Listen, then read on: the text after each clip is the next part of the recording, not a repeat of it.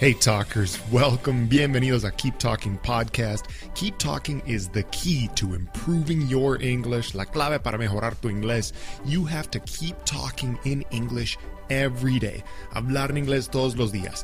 We apply the same principle to our podcast. That's why we have a Keep Talking Podcast episode every day. Un episodio todos los días. Listen every day and then go speak every day. Keep talking. Hola talkers, en el episodio de hoy vamos a practicar tu pronunciación.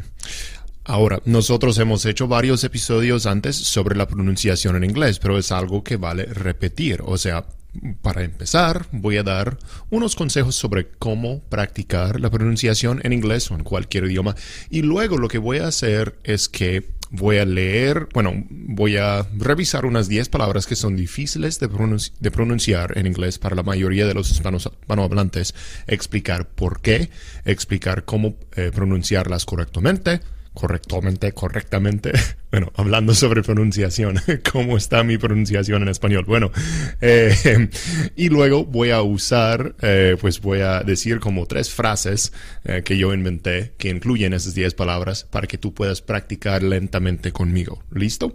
Ahora, cuando practicamos la pronunciación, yo tengo una buena pronunciación en español y en los otros idiomas, mis segundo idiomas no nativos que yo hablo. No perfecto, ¿sabes? O sea, yo sé que mi pronunciación no está pues perfecta, pero yo creo que es suficientemente bien para que todo el mundo me entienda, ¿sabes?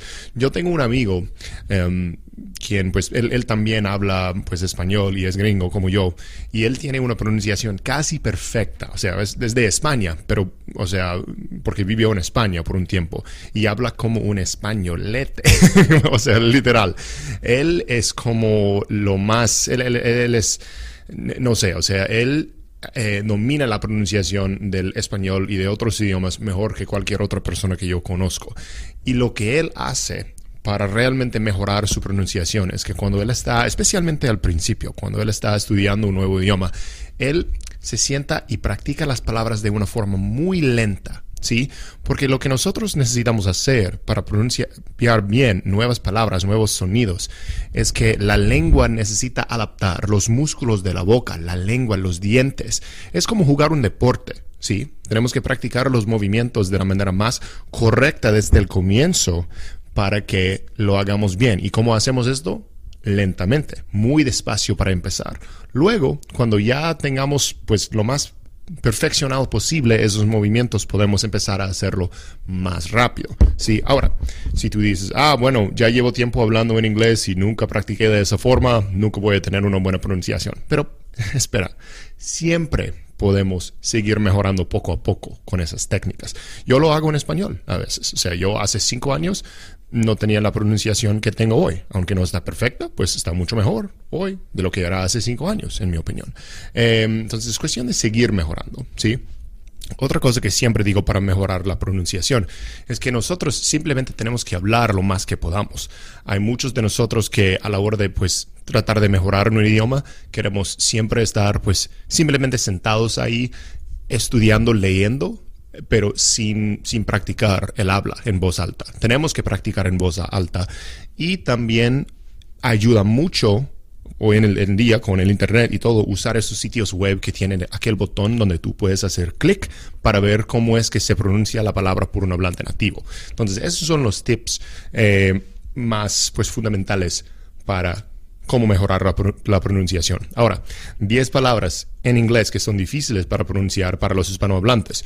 Hemos revisado varios de esos antes, pero vamos a hacerlo otra vez. Ok, start, schedule, comfortable, speaking, literally, through, fit, sit, joking, work. Ok, ahora, más lentamente, ok. Start. Es difícil para los hispanohablantes la palabra start, empezar, porque la tendencia es decir como start. Es muy raro ver en español una palabra que simplemente empieza con la S sin la E en el frente, como estadística o especial, etc. Cualquier palabra así en inglés es difícil, ¿sí? Porque ustedes tienen la tendencia de decir como start, pero no, es start. Igual con schedule, ¿ok? Schedule es difícil por varias varios motivos, ¿sí? Horario, schedule, ¿sí? Schedule. No es schedule, no, schedule. Y realmente son simplemente dos sílabas. Schedule. My schedule, ¿ok? Luego, comfortable. Cómodo, confortable, ¿sí? Ok. Técnicamente es comfortable. Pero aquí en los Estados Unidos decimos comfortable, ¿ok? Yo creo que los de Reino Unido van a burlarse mucho de mí o van a decir que ese muchacho no está hablando correcto, pero así lo decimos en Estados Unidos. Comfortable, ¿ok? Speaking, la misma cosa, ¿sí? Speak, no, speaking. Literally, en el Reino Unido sería literally. Aquí pronunciamos la T como si fuera una D muchas veces. Literally, literalmente. Through. Muchas veces los hispanos tienen la tendencia de decir como through, sin la H. Through. ¿Ok? Luego, fit and sit, como caber y sentar o sentarse, ¿sí? Fit. No es feet, ¿ok? Porque eso sería pies, ¿sí? Feet, no. Fit, ¿ok? Ves que la I latina, pues la I en inglés es muy difícil, ¿sí? La I, ¿sí? Fit, F-I-T, igual sit, S-I-T. Porque si tú lo pronuncias como la mayoría de los latinos, en vez de fit y sit, si pronuncian, pues, fit and sit, eso es pies y sentarse.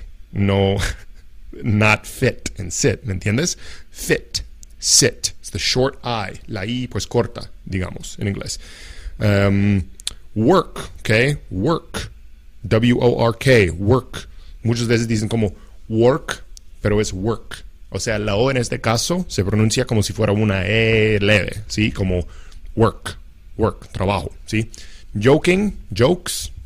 Casi lo pronuncié como un hispano al inicio. Muchas veces los hispanos dicen como yolk, como si fuera la yema del huevo. Yolk. No, es joke.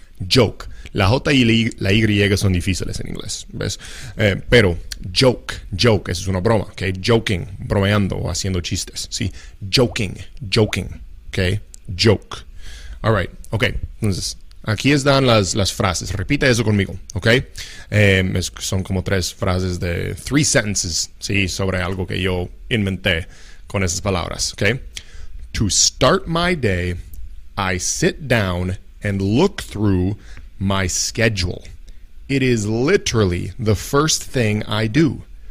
During the day, I speak with clients over the phone at work. If I can fit it into my schedule at the end of the day, I usually do something more comfortable, like watch a comedy show where they make jokes. Okay. Otra vez, repita conmigo, ¿sí? Yo voy a dar una pausa después de cada una de esas 10 palabras. Yo usé schedule 2 veces, pero bueno, cada una de esas 2 palabras, quiero que voy a darte como 2 segundos para decir la palabra después de mí cada vez, ¿ok? Listo.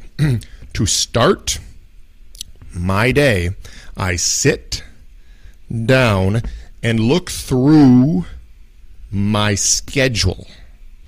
It is literally the first thing I do.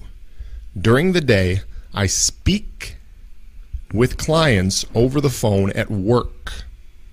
If I can fit it into my schedule at the end of the day, I usually do something more comfortable, like watch a comedy show where they make jokes. ¿Ves? Practica esas 10 palabras, practica pues muchas otras palabras que te cuestan, pero el punto es que escucha como un hablante nativo como yo las dice. Escucha la pronunciación de un hablante nativo como yo, pero no la gramática de un hablante nativo como yo, porque como saben ustedes, mi gramática en español a veces es muy cuestionable. No es tan 100%, ¿sabes? Pero bueno, ese es el punto, ¿ok? Escucha la pronunciación de un hablante nativo, luego practica lento, practica en voz alta, realmente date cuenta de cuáles son los músculos que se están activando, cómo usas tu lengua, tus labios, todo, los dientes, todo, para pronunciar correctamente. ¿Listo? Bueno, Talkers, eso es todo por hoy. Espero que hayas aprendido algo de valor y hablaremos otra vez muy pronto. Chao. Thank you for listening. Gracias por escuchar. Share Keep Talking podcast with a friend who you think would also like it. Let's keep talking.